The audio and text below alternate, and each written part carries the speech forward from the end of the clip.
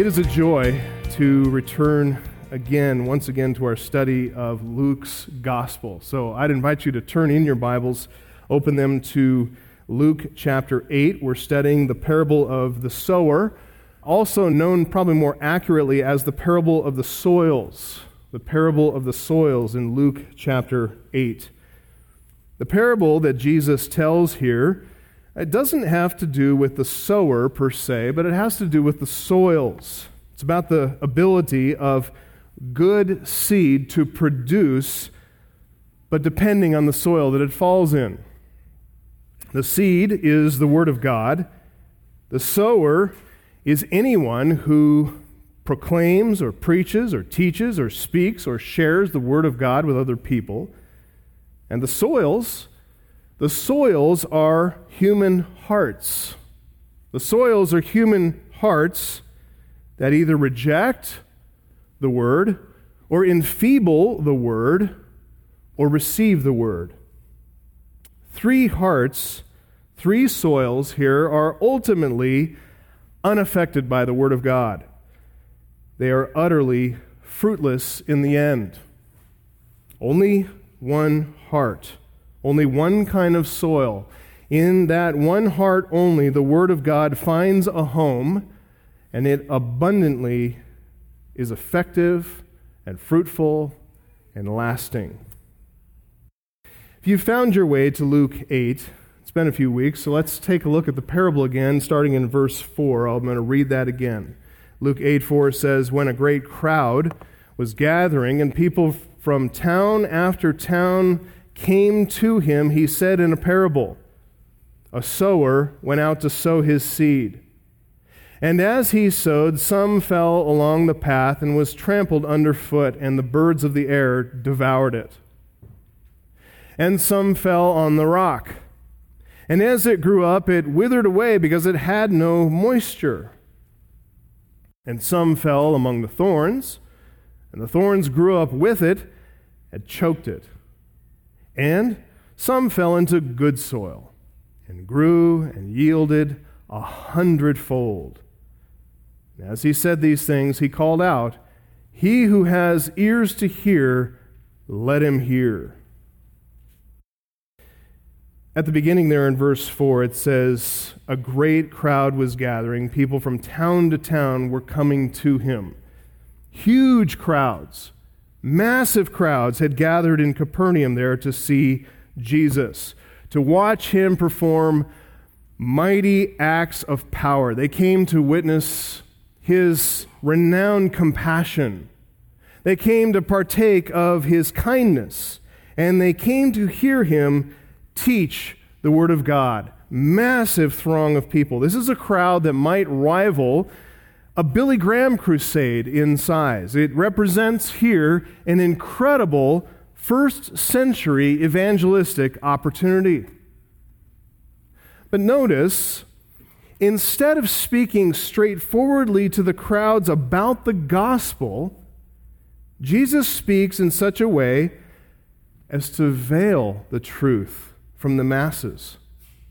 He actually here covers the truth in a parable, in familiar images. He speaks truthfully, and as we've seen already in our study, he's speaking profoundly. But he's speaking subtly. He's speaking by means of a parable. Instead of talking directly to what is mostly an unbelieving crowd about the holiness of God, about the problem of man's sin, instead of talking about coming judgment and eternal punishment, instead of giving the good news about salvation from sin in a full and final atonement that he himself will provide once for all, and then calling the masses to repent and believe, to come to the front and pray with trained counselors, Jesus wraps truths in familiar word pictures. He hides the truth from the crowds, but he hides the truth, as it were, in plain sight, using a teaching device of a parable. Why did he do that? What was the point? Look at verses 9 and 10. When his disciples, they themselves didn't understand this, when his disciples asked him what this parable meant, he said, "To you it has been given to know the secrets of the kingdom of God, but for others they are in parables, so that seeing they may not see, and hearing they may not understand."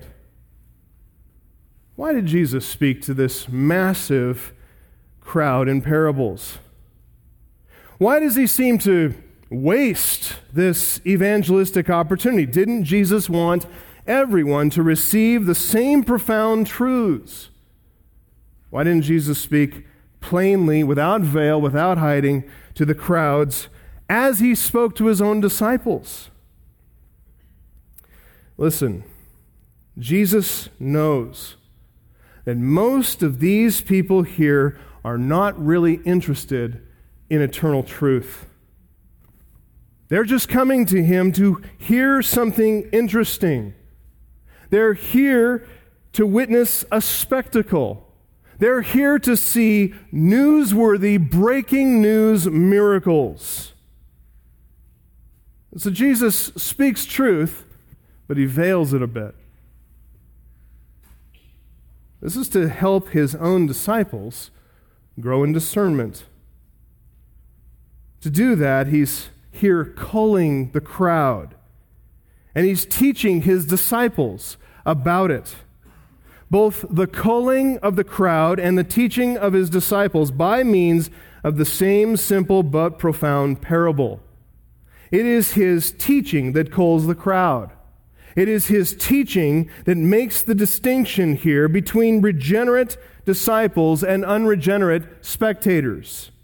It's his teaching that separates his true disciples from the rest of the crowd, who are nothing more really than curious onlookers, spectators, they're fair-weather disciples. His teaching is the dividing line. True disciples, regenerate believers, they, even if they're mixed in that massive crowd, they are able to discern something deeper in this familiar story Jesus told. They can hear their master's voice, even when he packages the truth in word pictures and similes and metaphors. He's not worried at all that his true disciples are going to miss a thing. He's not worried about that. As he would soon say, "My sheep hear my voice, and I know them, and they follow me." Comforting words to Jesus' true disciples. But for the others, for those who could see Jesus, but they only looked at him really with their physical eyes, for those who could hear Jesus and hear his word, but they were only listening with their natural ears, they will neither see nor will they understand, and they will not be saved from their sins. They will perish in their natural state because they chose to rely solely on the power of their own natural perception. None of their own judgments and opinions coming through their physical senses, none of that is going to lead them to repentance of their sins, to believe in Jesus Christ, to find full and final salvation. None of it. So Jesus leaves them in that state.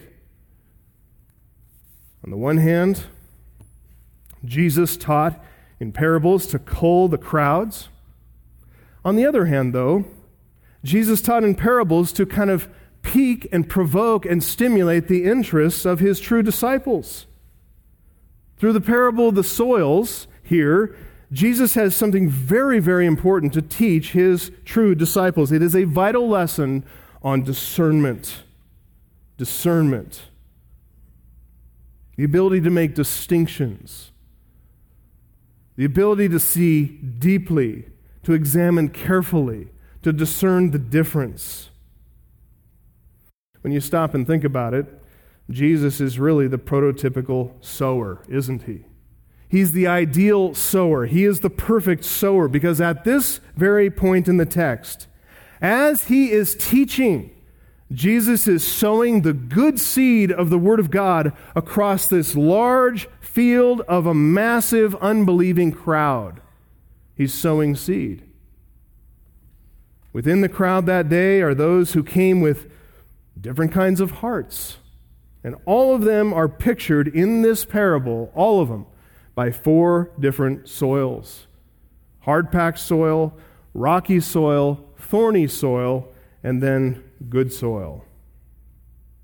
While Jesus is teaching his own disciples about these different hearts, these different soils, he was also at the same time demonstrating what he was teaching.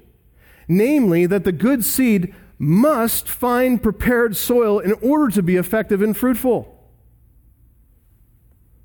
God's word will not produce in hard-packed, rocky, or thorny soils. It needs to find good soil in order to produce good fruit. And once again, we find the vital principle of Scripture where there is a conjoining of the Spirit and the Word. Both the Spirit and the Word operating in conjunction for the salvation and sanctification of souls. So Jesus' disciples, they have the privilege of hearing this parable, learning these principles of discernment and gospel sowing, and then observing those principles playing out right before their eyes in real time. Have you ever heard of a teacher besides Jesus Christ who can teach like that? He is incredible. Well, last time we talked about the hard-packed soil, which is a picture of a human heart that has been hardened by the pride of false religion. False religion. Jesus gave the picture back in verse 5. He interpreted the picture for us in verse 12. I'm not going to go back over that, but you can grab the sermon online and listen to it if you did miss it. Today, we want to move on, and we want to look at 2 more soils, 2 more kinds of hearts. These are 2 kinds of hearts that seem to be responsive. They appear to respond well to the Word of God, but ultimately, in the end, they turn away from the gospel and they fall away from Jesus Christ. And folks, you need to pay close attention to this. Here's the reason you need to listen carefully to what Jesus teaches here. There are many who attend Christian churches. Across our country, throughout our state, in this region, and in this city, many who call themselves Christians, but their hearts are pictured by the first 3 soils. We pray this isn't the case in our own church, but we're quite certain it is among some. As it was in Jesus' day, so it is in our own day. This is a perennial problem with the human heart, the human condition, the unbelieving heart. It's everywhere in human history, so we shouldn't be so proud as to think it wouldn't happen here in our midst. But sadly, what Jesus speaks of here is probably worse in our own time and in our own country, because we have actually crafted an American form of Christianity that accommodates bad soils, that affirms bad hearts, and gives them false assurances that they're just fine when they're really not. And now through global missions, we've exported this brand of sub-Christian American Christianity all over the world. American Christianity is a false religion of fruitless converts. I know that's bold, but I'm going to say it again. American Christianity is a false religion of fruitless converts. There have been theologians from prominent colleges and seminaries who have engaged in hermeneutical gymnastics and clever exegesis and interpretation to create a category for this mongrel. It's this unholy crossbreed of a Christian with an unregenerate heathen blended together in one. They call them carnal Christians, or backslidden Baptists, they say with a wink, but they're referring to a fruitless Christian. Yes, I know a fruitless Christian is an oxymoron, but it's a more accurate and less confusing description than carnal Christian is. Truly, there is no such animal. But some felt it necessary to create this category to explain fruitless Christianity, calling them carnal Christians, backslidden Christians, because they felt the need, I guess, pastorally to give Christian parents and grandparents feelings of assurance about little carnal Charlie and backslidden Betty. Charlie and Betty grew up in the church. They grow up, they get older, and they seem wholly uninterested in their adult years in attending church or in the goodness and greatness of God and His salvation. They seem uninterested in submission to the lordship of Jesus Christ. They seem uninterested in growth in holiness. Oh, but that doesn't matter. They grew up in church. They memorized Awana verses. They came to Jesus at Christian camp, at church camp. And for all that investment, for all that work, for all that effort on the parts of parents and grandparents and others in the church, they see no fruit. They see no lasting fruit. And Charlie's parents are perplexed. They see a life that looks quite worldly. Betty's grandparents wonder, but they have been taught never to doubt the prayer that kid prayed. They've been taught never to question, never to disrupt their feelings of assurance. They've been told that God's word never returns void, which we just read in Isaiah 55. It doesn't return void. It goes out and does and accomplishes exactly the purpose that God sent it out to accomplish. And sometimes that's judgment, sometimes it's salvation. It will accomplish its purpose, but that is no promise and guarantee that your kids who learn Wana verses are going to grow up and become Christians and live as Christians. But they've been told God's word never returns void. So they believe that these prodigals are true sons and daughters of the kingdom, and that they will eventually squeeze themselves through the gates of heaven, even if they're putting out cigarettes at the turnstile. As I said, they used to be called carnal Christians. They used to be called backslidden Christians. These days, people have dropped the adjectives. Now they just call them Christians. They're hard-hearted hearts of verse 12. They're fruitless hearts of verses 13 and 14. But we Americans have created false forms of Christianity to accommodate them and call them Christians and count them as church members. And as all the surveys reveal, Barna Research Group, Pew Research, they can call themselves Christians now. They can check that box, even if they rarely attend church, rarely read the Bible. Judge not, right? That is why we need to pay careful attention to Jesus' teaching in these verses. Our background, our enculturation, is in this distinctively American false religion. It may have not set us up well. It may have not helped us to be discerning, but here we get the privilege of listening to Jesus as He gives us discernment, as He helps us to grow in understanding. And we're going to learn here from Jesus how to discern the difference between false professors of Christianity and true possessors of Christ. And that is vital. That is vital, folks, if we are to practice true Christian love, divine love sent from heaven above.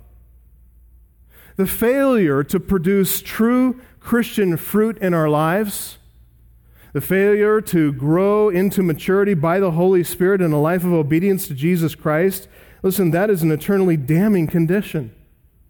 If we truly love others, we do not want to give them false assurances that they are Christians when there is no evidence of the fruit of the Spirit in their lives. So if we're going to love them, we will love them by praying for them, by admonishing them, and by warning them about the dangers of fruitless religion. But before we look at the lives of others, we're going to examine ourselves first. We need to have discernment about others, yes, but lest we be guilty of walking around with that protrusion called a log in our eyes or a beam sticking out of our eye sockets, blinded to our own condition. Look, we need to exercise discernment about ourselves first. What a tragedy to grow up and live your entire life in a church like this one or other faithful churches around the country and stand before God and realize you have borne no fruit, nothing, not one little shriveled up grape. You stand before Him, having attended church all your life, and the lever is pulled, and down you go. Let's take a look at the first point in the outline that's printed in your bulletin. But we're going to start with the pictures of fruitless Christianity. Number one, the pictures of fruitless Christianity. To remind you of those pictures, we'll just go back to what we read there in verses 5 and 6. A sower went out to sow his seed, and as he sowed, some fell along the path and was trampled underfoot, and the birds of the air devoured it. We covered that first soil last time. Now this in verse 6. Some fell on the rock, and as it grew up, it withered away because it had no moisture. The first picture of fruitless Christianity is seed that falls into rocky soil. Rocky soil. Now, this rocky soil doesn't refer to a bunch of rocks in the dirt. This is not a parable about bad farming practices or lazy farmers who never pull the rocks out of their field. Jesus is speaking here of a very well-known reality of farming in first century Palestine. There were many places throughout their land, maybe a foot or two beneath the surface of the topsoil, which could be very rich, appear to be very good soil. There was underneath there a limestone rock bed, and this layer of limestone could remain hidden from even the most diligent of farmers as they plowed that field for the first time. Seed that was sown into this, what by observation they didn't know, but through experience they would learn was shallow soil. That seed that was sown into shallow soil couldn't sustain growth. It couldn't bring plants up to maturity and fruitfulness.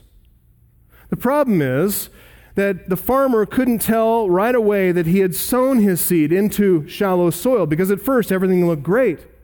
The seed would hit the soil, it would go in like any other seed, it would germinate underneath the soil, it would start sending roots downward for nutrients and water, and stalks upward for light, energy. But because the roots couldn't grow deep enough, they would hit that limestone layer beneath, hidden beneath the soil, and all that young plant's energies would be directed upward. So this fledgling plant would break through the surface actually too quickly. It almost looked too eager. Its growth would be mostly above ground. It would look very good, very healthy at first.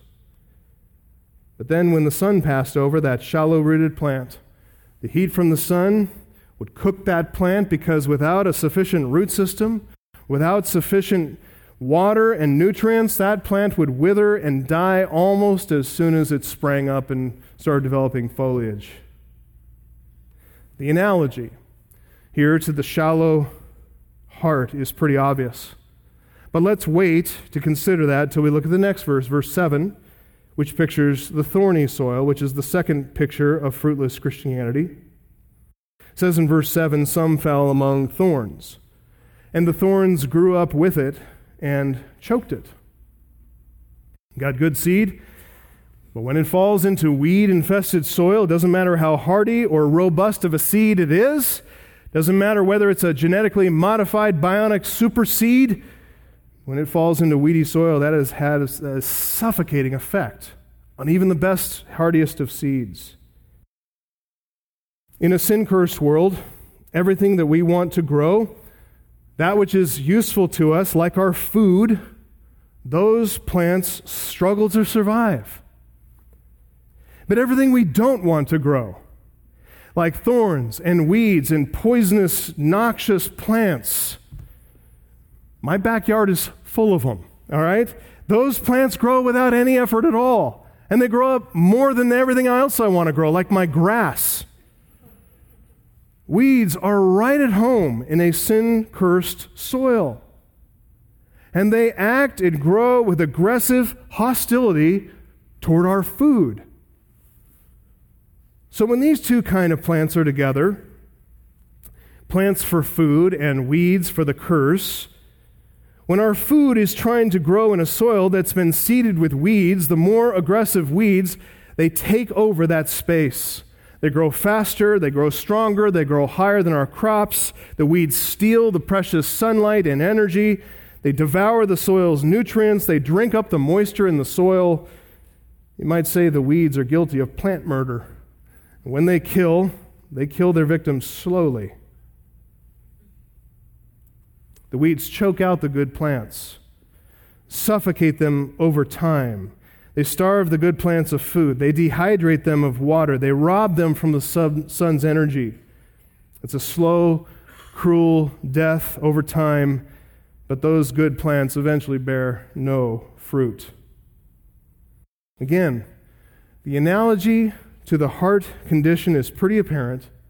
So let's get right into our second point, which is Jesus' interpretation. In verses 13 and 14, you see second point in your outline, he points to the roots of fruitless Christianity.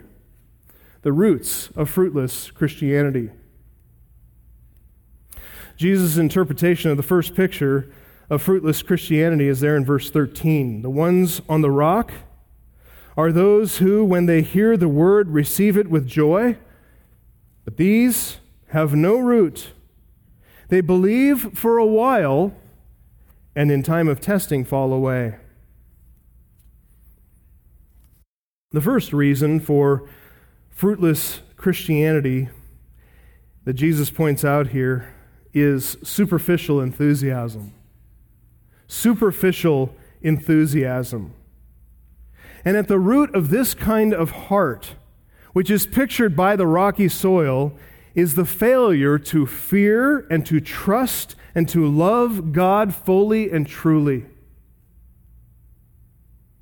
Superficial enthusiasm at the root of the heart, pictured in the rocky soil, is the failure to fear God, to trust God, to love God fully and truly. These people are people who have not examined their hearts. They don't see themselves clearly. They think they've got a good picture and a good understanding. They're pretty self-assured. But they don't see themselves clearly, and they refuse to look at themselves closely. They refuse to look at their own hearts. Interesting thing about these supposed disciples is that they look like the best converts. They're excited. They're joyful. They're eager to learn. And get this, it is not an act. The verb that Jesus uses here indicates that they really feel this way. They really do receive the word whenever they hear it. But that is part of the problem. Their emotions are out in front, and their minds and their wills are lagging far behind because they haven't thought deeply enough. They have not counted the cost in order that they might wholly and completely devote themselves to God. So Jesus says here, when they hear the word, they receive it with joy. Probably a better way to translate that is, whenever they hear the word, they receive it with joy. That's what the text actually says. The picture is of someone who will receive the word with joy, and they'll do so repeatedly whenever they hear it. They're excited listeners. This is kind of the person who hears and then kind of starts to fall away. But they come back and they keep hearing and then they fall and they come back. And this is a multiple conversion person. You know that person? The one who's repeatedly making professions of faith, recommitting their lives. They're getting baptized and rebaptized, and then they come again and get baptized, rebaptized again. Each time they are sincere in doing so. In fact, they seem so sincere, so zealous, so eager, they appear to be the model convert. As I said, these are people who are reacting superficially with a mere emotional response. And let me just say this, that there is nothing wrong with emotions per se. In fact, emotions are a vital, indispensable part of our lives as humans, and especially so for us as Christians. True godly affections, a love for God, a love for His truth, a love for holiness, a love for God's people, a love for lost people. Corresponding negative affections like hatred for all that offends and dishonors God, a hatred of sin in any form, a hatred of anything that's preventing our holiness. Surely those are emotions too, right? They're godly affections, and godly affections are vital. But when our emotions are not the product of deeply rooted convictions, anchored into biblical truth, that's when our emotions can lead us astray. The gospel is a message that is received by faith, true biblical saving faith, which is threefold in nature. True saving faith has an intellectual element when we understand the gospel. True saving faith also has an emotional element when we assent to and affirm the gospel. True saving faith, though, also has a volitional element when we obey the gospel, repenting of our sins and following Jesus as Lord. Take away any of those elements, and you no longer have biblical faith. All those three elements, mind, emotions, will, that is the stuff of true saving faith that the Bible describes. Growing from sound, healthy roots of true biblical conviction. That's what all true believers have in common. It's true biblical saving faith. Mind, emotions, will, all involved. But some people respond to the gospel only with a superficial enthusiasm. They've either bypassed the intellect or ignored the will, or they've done both. And they've responded only in the emotion of the moment. Some combine the emotion with the intellect, feeling the thrill of intellectual stimulation at the hearing of the word, but there's no fruit produced, no obedience offered to Christ from the heart of love and worship. Frederick Godet refers to these people as those with, quote, excitable natures, in whom imagination and sensibility for the moment make up for the absence of moral feeling. They are charmed with the novelty of the gospel and the opposition which it offers to received ideas. End quote. That is to say, some people just have a feeling connection to the gospel or an intellectual connection to the gospel. They like the novelty of it. They like you could say even the subversion of the gospel in our current world, because the gospel is always countercultural. Some people dig that. Jesus confronted these kinds of people along the way in his ministry on earth. In fact, turn a few pages ahead in Luke's gospel to chapter 9. Chapter 9, Luke 9:57 and following. Several of these kinds of people responded to Jesus, but they came with a superficial enthusiasm. And Jesus actually discourages them from discipleship. He actually turns them away from following him with a word. Look what it says there, Luke 9:57. As they were going along the road, someone said to Jesus, "I'll follow you wherever you go." Well, that's superficial enthusiasm, right? Jesus said to him, "Foxes have holes, birds of the air have nests, but the Son of Man has nowhere to lay his head." Enthusiasm isn't going to last an overnight stay. To another he said, "Follow me." But he said, "Lord, let me first go and bury my father." And Jesus said to him, "Leave the dead to bury their own dead. As for you, go, proclaim the kingdom of God." Yet another said, "I will follow you, Lord, but let me first say well to those of my home." Jesus said to him, "No one who puts his hand to the plow and looks back is fit for the kingdom of God." Look, the implication in each of these cases is that they turn back from following Jesus. His word of challenge, just a simple statement, is enough there to repel them and reveal their hearts and expose them for what they are. But back here in Luke 8:13, notice that it's times of testing that reveal the superficial convert. Times of testing. Even though he receives the word, whenever he hears it preached, With sincerely felt emotions of joy, Jesus says in verse 13 that though he believes for a little while, because he has no root, in time of testing he falls away. Just as the heat of the sun tests the depth of the plant's root system, revealing that root system to be either deep or shallow, so also trials reveal the depth or shallowness of someone's professed faith, right? Proverbs 17:3, the crucible is for silver, and the furnace is for gold, and the Lord tests the hearts. A little pressure, a little heat, it's all it takes to test the validity of someone's profession of faith. Jesus is specific at spelling out the kinds of testing that come to those who profess faith. Luke records here the word testing. It's a more general summary term that Jesus used for testing, pyrasmos. But Matthew and Mark record more specific words that Jesus used to tribulation and persecution. Tribulation literally means pressure. It's referring to a pressing down or a pressing together, squeezed in a vice. It can refer to trouble in general, but particularly of affliction, oppression. The word persecution in Matthew and Mark refers to being pursued, hunted, even injured. And both of those terms together, tribulation, persecution, come to those who profess Christ, according to Matthew and Mark, because of the Word. The tribulation isn't just a general one that we all feel, or a persecution that maybe we all feel if some other country were to invade and persecute us. That's not the sense. This is tribulation, persecution that come because of the Word. Or in Sermon on the Mount terms, Jesus spoke of tribulation, persecution that can come on account of the Son of Man. When that happens to the superficial enthusiast, that person withers and wilts and dies like a shallow-rooted plant in the sun's heat. They may have received the Word with joy whenever they heard it.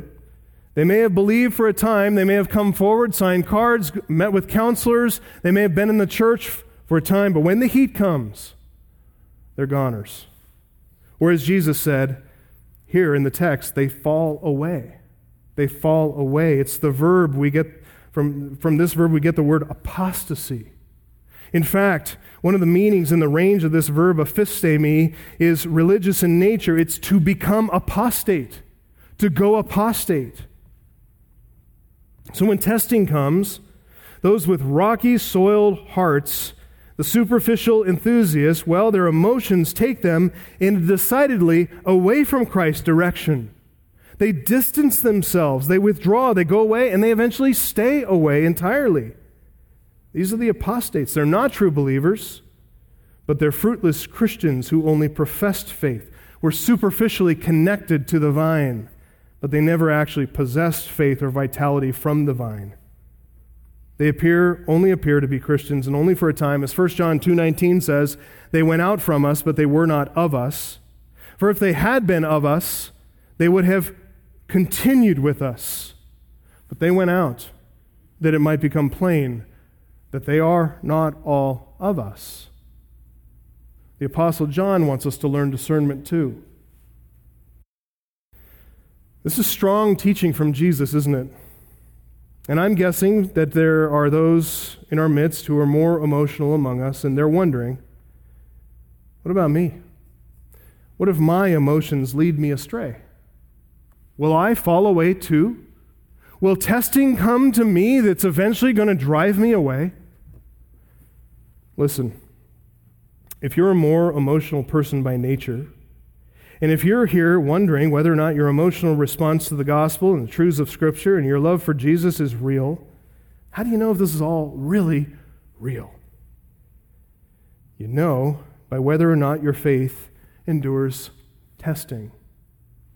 James 1:12 says, "Blessed is the man who remains steadfast under trial, for when he has stood the test, he will receive the crown of life," get this, "which God has promised to those who love him." That's the root of it all. Those who endure testing are those who know and love God. It's not mere emotion. It's rooted, anchored emotion. It's emotion that springs up from deep conviction about knowing God. The love is real, and they will, no doubt about it.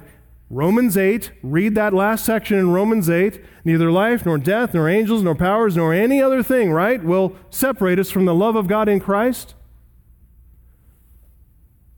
They will stand against tribulation and persecution because they know and love and reverence the Lord God. They'd rather die than live in any denial of Christ. As J.C. Ryle put it, quote, feelings, no doubt, fill a most important role in our personal Christianity. Without them, there can be no saving religion. Hope and joy and peace and love and fear are things which must be felt if they really exist. But it must never be forgotten that there are religious affections which are spurious and false and spring from nothing better than animal excitement. It is quite possible to feel great pleasure or deep alarm under the preaching of the gospel, and yet to be utterly destitute of the grace of God. The tears of some hearers of sermons and the extravagant delight of others are no certain sign of conversion. We may be warm admirers of favorite preachers and yet remain nothing better than rocky ground hearers. We should be content with nothing less than a deep, humbling, self-mortifying work of the Holy Spirit and a uniting of our hearts with Christ. End quote. I hope you heard that. Deep, humbling, self-mortifying, self-killing work of the Holy Spirit and a uniting of our hearts with Christ. That's true conversion. That's the kind of conversion that will stand the test. Any tribulation, any persecution on account of the Word, on account of the Son of Man, that will stand to the end. So the first reason for fruitless Christianity has to do with this superficial enthusiasm. And at its heart, down deep at the root, there is the failure to go deep, to self-examine, the failure to work out true repentance, the failure to grow deep in roots of knowledge and loving and trusting and fearing God. But there's a second reason for fruitless Christianity. A second reason here in the text, in verse 14, which we might summarize as temporal distraction. Temporal distraction. And at the root of this heart problem is the failure to expose and repent of idolatry. At the root of temporal distraction that ultimately chokes out all fruit bearing, at the root of that heart problem is the failure to expose and repent of idolatry. I suppose that's why the Apostle John, at the very end of his letter, first letter, said, "Little children, keep yourselves from idols." Idols are so pernicious and so deceptive, and they're ubiquitous. John Calvin called the heart an idol factory, just pumping out idols, always something else to worship other than God. When God created us as human beings, He created us to be worshipers. It's in our DNA. We cannot help it spiritually but to worship something. So that means if we're not worshiping God, we are worshiping an idol. So don't be fooled. Even the staunchest atheist of our day is an idolater. And you can be sure of this, that the more fervent the atheist, the more fanatical he is in his anti-supernatural religion, because it is a religion. In our day, in our time, as in Jesus' day, there are so many idols. Jesus puts them all very simply, briefly, and comprehensively into three categories.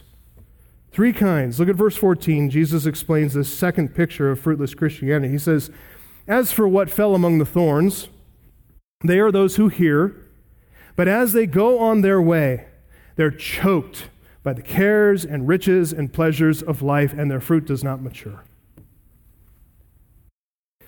So unlike the rocky ground people, these people with weed-infested hearts, they are able to develop some depth of root and grow up into what appears, on the surface anyway, to be a healthy plant.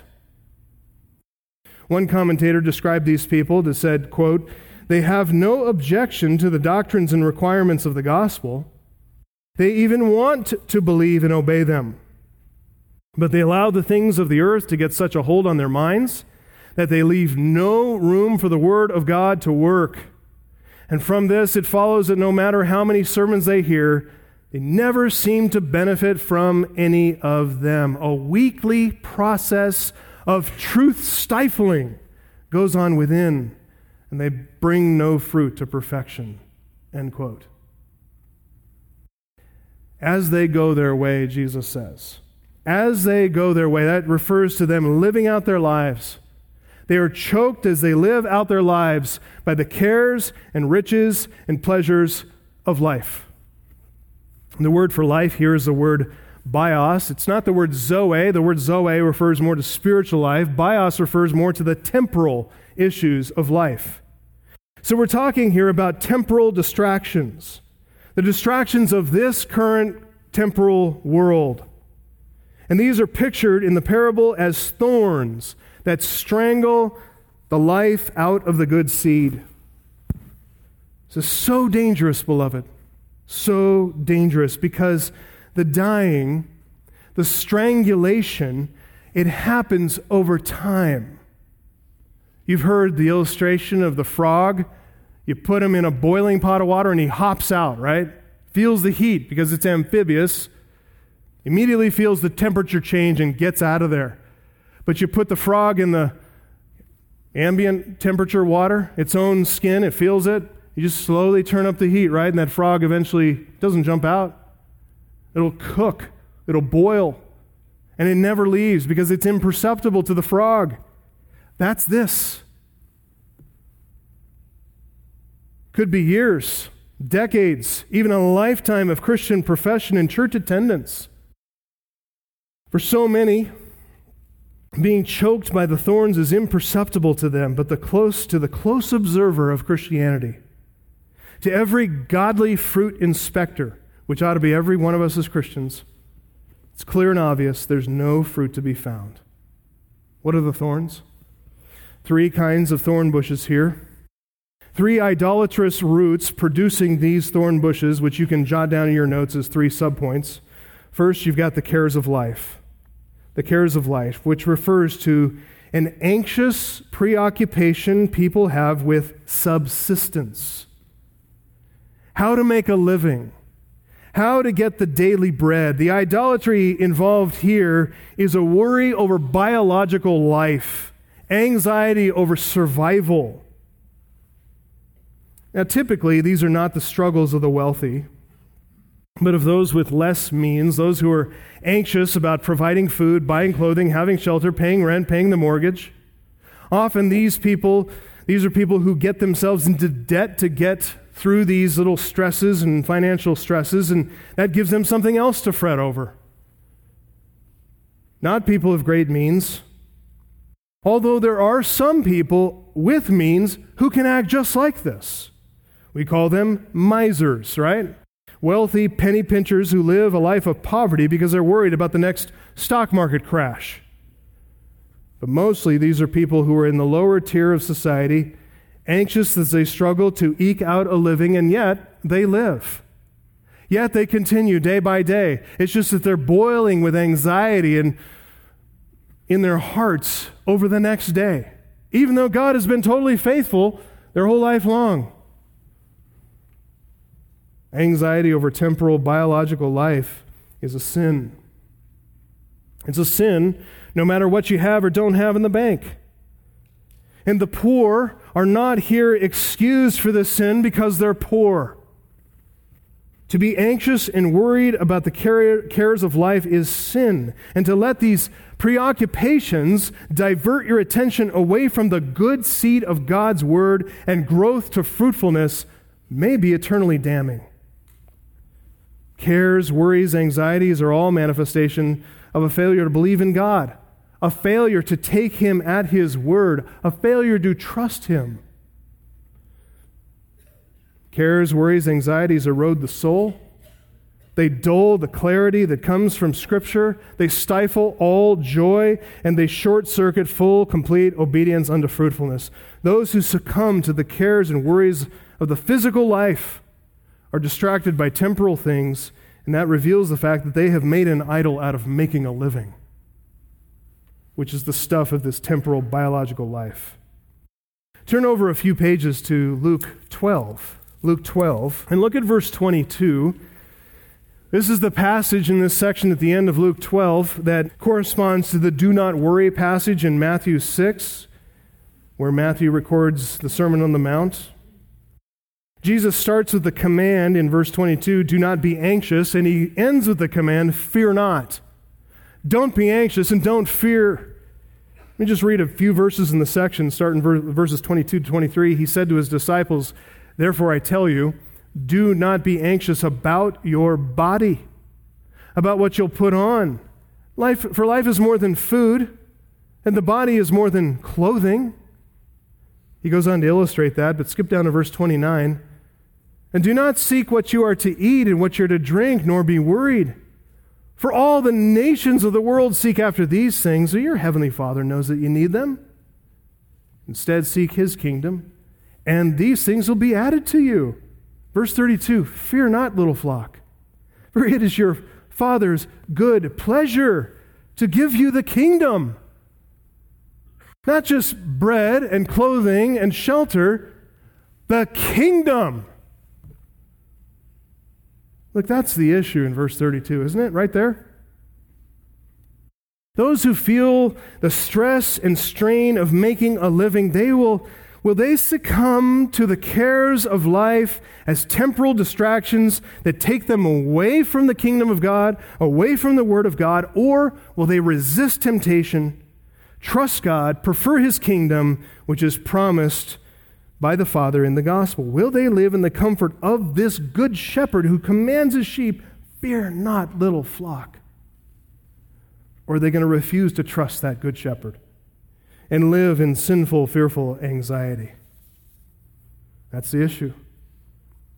Verse 14, go back to Luke 8 and look at verse 14. There's a second temporal distraction in verse 14, and it's called the riches of life.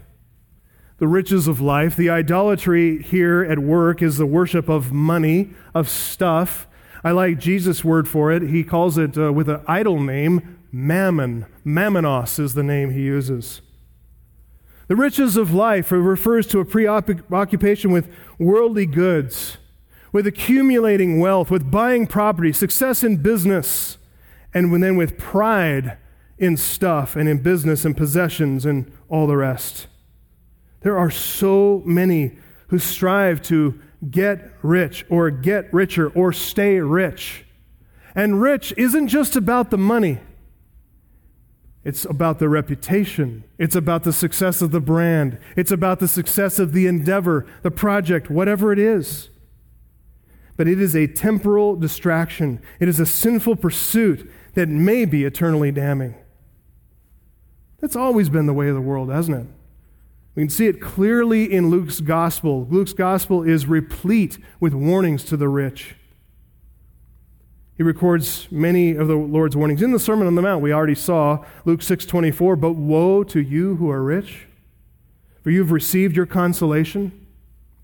Luke 12:13-21, just before the section I read there, Jesus told the parable of the rich fool, the man who was self-contented, and yet he was greedy for more, and so he tore down his barns to build bigger barns. This guy's always about building projects, right? So God said to him, "Fool, this night your soul is required of you, and the things that you have prepared, whose will they be?"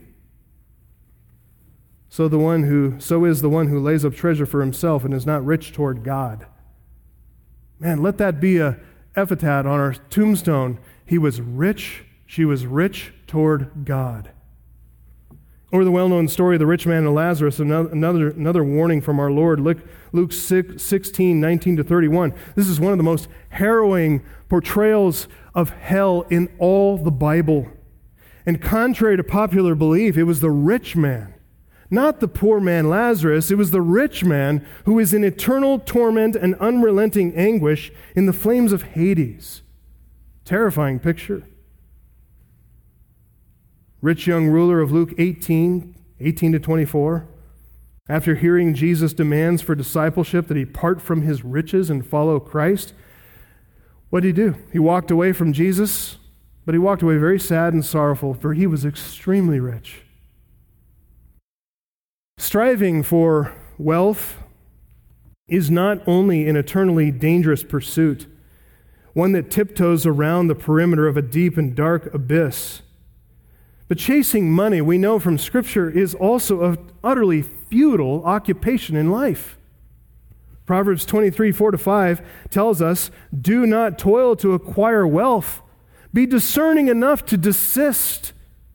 When your eyes light on it, it is gone, for suddenly it sprouts wings, flying like an eagle toward heaven." Look, ask any Christian man or woman, those whom the Lord has blessed with means, with abilities and avenues and providential circumstances to make money. And there are those godly men and women who have the ability to make money, and those Christians are a blessing to the church, but those wealthy, godly Christian people are going to be the first to tell you the precarious nature of wealth. They will tell you about the folly of trusting in money. They will tell you about this proverb I just quoted from Proverbs 23, and then they will illustrate that with anecdotes from their own life. How they too fell into the trap of loving money, trusting in money, and found it gone in a heartbeat. The stock market took 1 point or points of difference, and all of a sudden, they're wondering what to do. They learned to trust God, not money. They learned to be generous and kind and give and give and give. Listen to those people. Look to the Scripture and do not succumb to the love of money.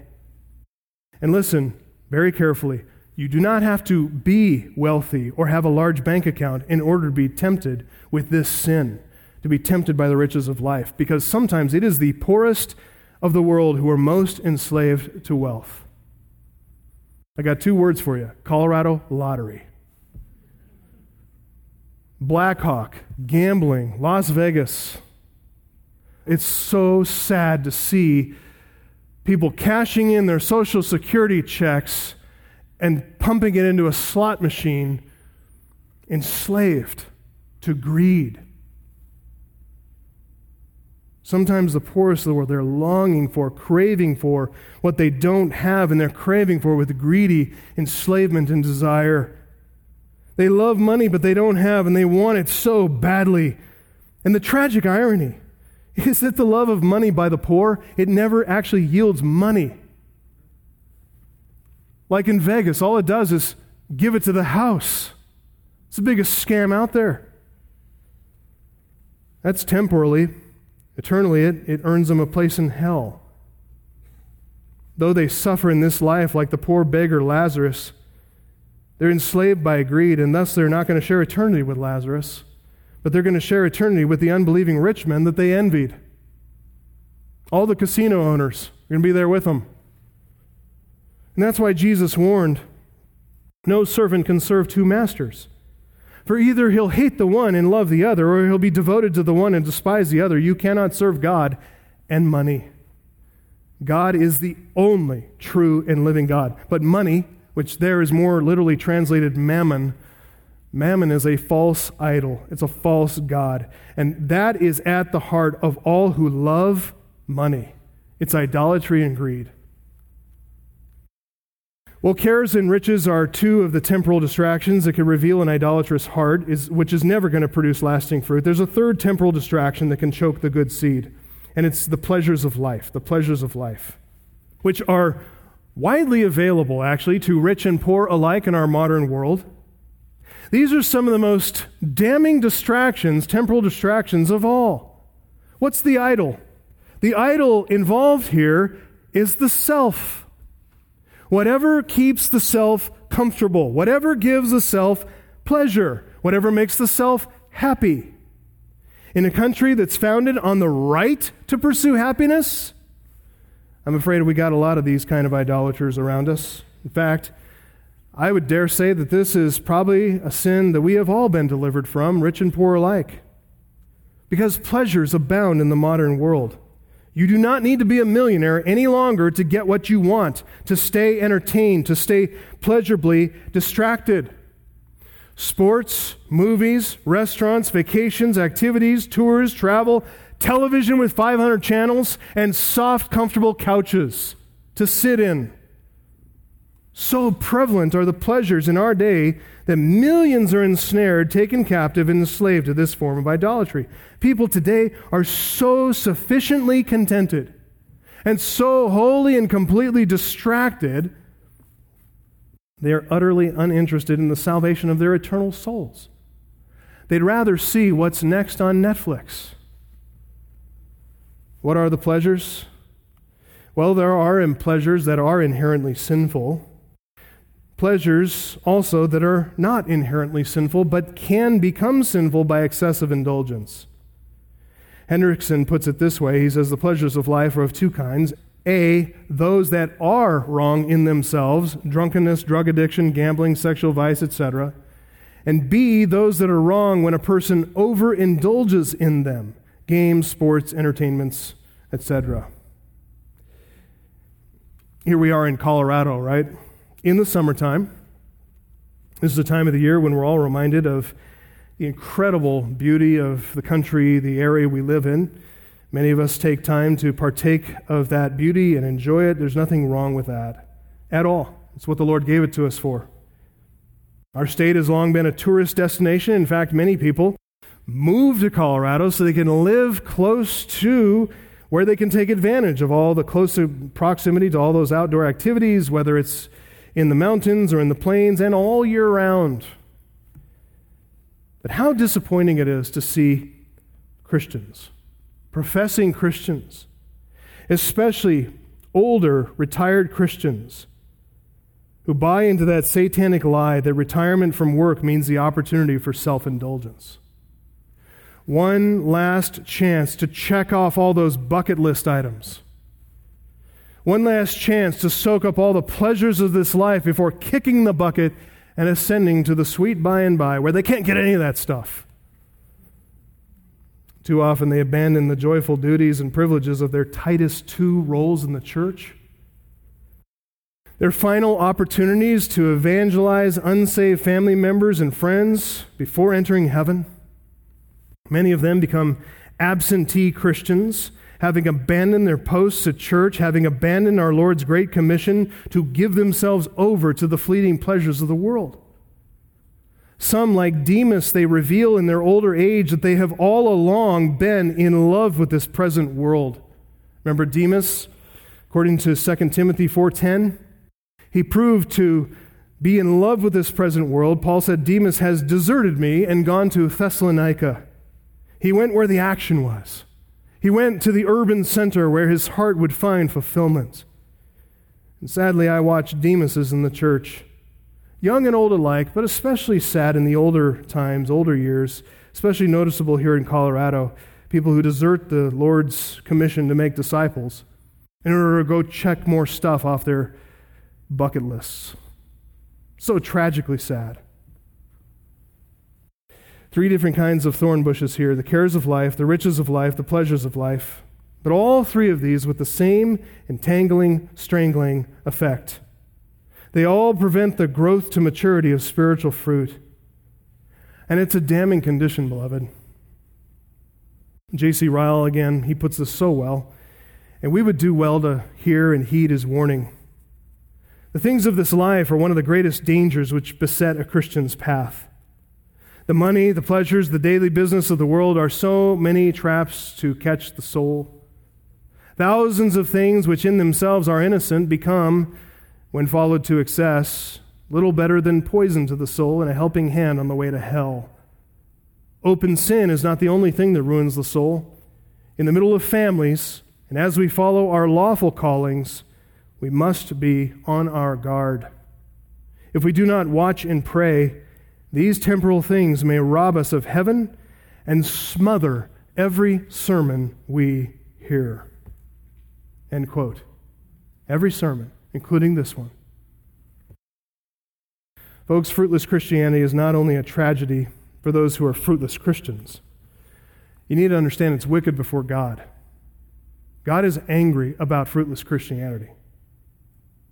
I'm going to spend more time on this next week, but the lives of fruitless Christians tell lies about God. They misrepresent God to others. They deny the power of the gospel. They blaspheme the holy name of God. It's a very serious sin. It's really the sin tantamount to taking God's name in vain. You work around people maybe who say OMG and take Jesus' name in a vain way or use it as a curse word, and you recoil at that. I understand. But listen, more offensive to your ears and eyes should be those who profess Jesus Christ with their mouths, but by their deeds they deny him. That is taking God's name in vain in a more profound way than anybody who utters a verbal blasphemy. It's blasphemy. And that's why point 3 in your outline, there's only one end appointed for fruitless Christians. Those who profess Christ but bear no fruit originated by the Holy Spirit. Number 3, the fate of fruitless Christianity. The fate of fruitless Christianity there in point 3. Turn over to John 15. John 15, and we'll close with this. John 15, this is the passage about the vine and the branches. And it's imagery that goes back, way back, to God's people as pictured as the Lord's vineyard. We see that actually in Isaiah chapter 5. You can actually jot that down and read it later, Isaiah chapter 5, because you're going to find a lot of parallels to the things we've talked about this morning. Love of wealth, riches, property, homes, love of pleasure, love of the idolatry of self-indulgence, pursuit of self-fulfillment. All those same sins are there pictured in Isaiah 5 in prophetic, poetic language. And those same sins brought judgment of God on unrepentant Israel in Judah. Assyria came in and carted off the northern army into exile. Babylon came in and carted off the southern kingdom of Judah into exile, ravaged the land, destroyed the land, and killed so many people. It is a vivid picture of God's feelings and sentiment about fruitless Christianity. And here in John 15, Jesus makes use of this same vineyard imagery, vines and branches and fruit, to remind his disciples about the importance of bearing fruit, just as he's doing in the text we're going through in Luke 8. He's left the upper room with his disciples. He's near to his death. He's making his way to the site of his arrest, where Judas Iscariot, who is the prototypical professing disciple who bore zero fruit, and he's about to betray Jesus into the hands of Jewish leaders who are also fruitless religionists. And as Jesus walks with his disciples on the way to that site, he wants to remind them of a few things, not the least of which, in importance, is the need to abide in him in order to bear much fruit. Look at John 15, verse 1. I am the true vine, and my Father is the vine dresser. Every branch in me that does not bear fruit, he takes away. And every branch that does bear fruit, he prunes that it may bear more fruit. Already you are clean because of the word that I have spoken to you. Abide in me, and I in you. As the branch cannot bear fruit by itself unless it abides in the vine, neither can you unless you abide in me. I am the vine. You are the branches. Whoever abides in me and I in him, he it is that bears much fruit, for apart from me, you can do nothing. Stop there for a second. The open secret about fruitlessness, the open secret about fruitfulness, is that in order to bear fruit, we must remain in Christ. We must abide in Christ. You say, for how long? To the end. Forever. Vitally connected to him, just as a fruit-bearing branch must remain vitally connected to the life-giving vine. Look at verse 2, though. It says, every branch in Christ that does not bear fruit, the divine vine dresser there takes it away. That's interesting. He takes it away. You know what some of those commentators and exegetes and theologians who wanted to advocate for a carnal Christianity I told you about at the beginning, you know what they used to say about that verse? Every branch in me that doesn't bear fruit, he lifts up. What? He's cutting them off. He's taking them away. How do I know that? Look down at verse 6. If anyone does not abide in me, oh, that's the same people. Anyone that doesn't abide in me, he is not lifted up. Not lifted up to be cut off, yeah, but he's thrown away like a branch. And he withers. The branches are gathered, thrown into the fire, and burned. Pretty clear, isn't it? And it's a harrowing reality. Fruitless branches are cut off from their superficial apparent attachment to the vine. Oh yes, they may profess Christ. Oh yes, they may come to church regularly. But they have no vital connection to the vine. You could see it in their lives. You can hear it in their speech. There's no vitality. There's no Christness coming out of their lives. There's no love, joy, peace, patience, kindness, goodness, faithfulness, gentleness, and self-control produced by the Spirit coming out of their lives. They're cut off from that superficial attachment. They're cast away into the rubbish pile, and there they dry up completely, which just gets them ready for the only usefulness that they have, to be burned, to make a little heat before they turn into a pile of ash. Doesn't matter, Luke 8:13, that they once heard the word and received it with joy, showing fast and eager growth on the outside. It doesn't matter, Luke 8:14, that they once showed signs of life, being somewhat rooted into the soil, sending up stalk and branch, perhaps even some green leafage. If they don't bear lasting fruit, if they're unproductive branches, those are as good as thorns to the vine dresser. They're stealing vitality from the true branches, so he cuts them off. He's pruning them off of the vine. So look, don't be fooled by church attendance, beloved. Don't be fooled by verbal profession. Don't be fooled by enthusiasm, eagerness, emotion, religious activity. Those are not true and certain signs of true conversion, not in yourself and not in other people. What matters is a transformed life. What matters is a life that demonstrates the sanctifying power of the gospel and the increasing growth of Spirit-produced fruit. Fruit that, by the way, genuine fruit that, by the way, cannot be counterfeited. It could be mimicked for a time, but not counterfeited. Only the Holy Spirit can produce true, biblically defined love, true, biblically defined joy, true, biblically defined peace, kindness, goodness, faithfulness, gentleness, and self-control. Only the Holy Spirit can produce that. And that fruit of the Spirit uses the Word of God in a prepared heart of good soil to produce lasting fruit to eternity. I know that's the truth about so many of you. And I'm concerned about some of you, that it may not be true.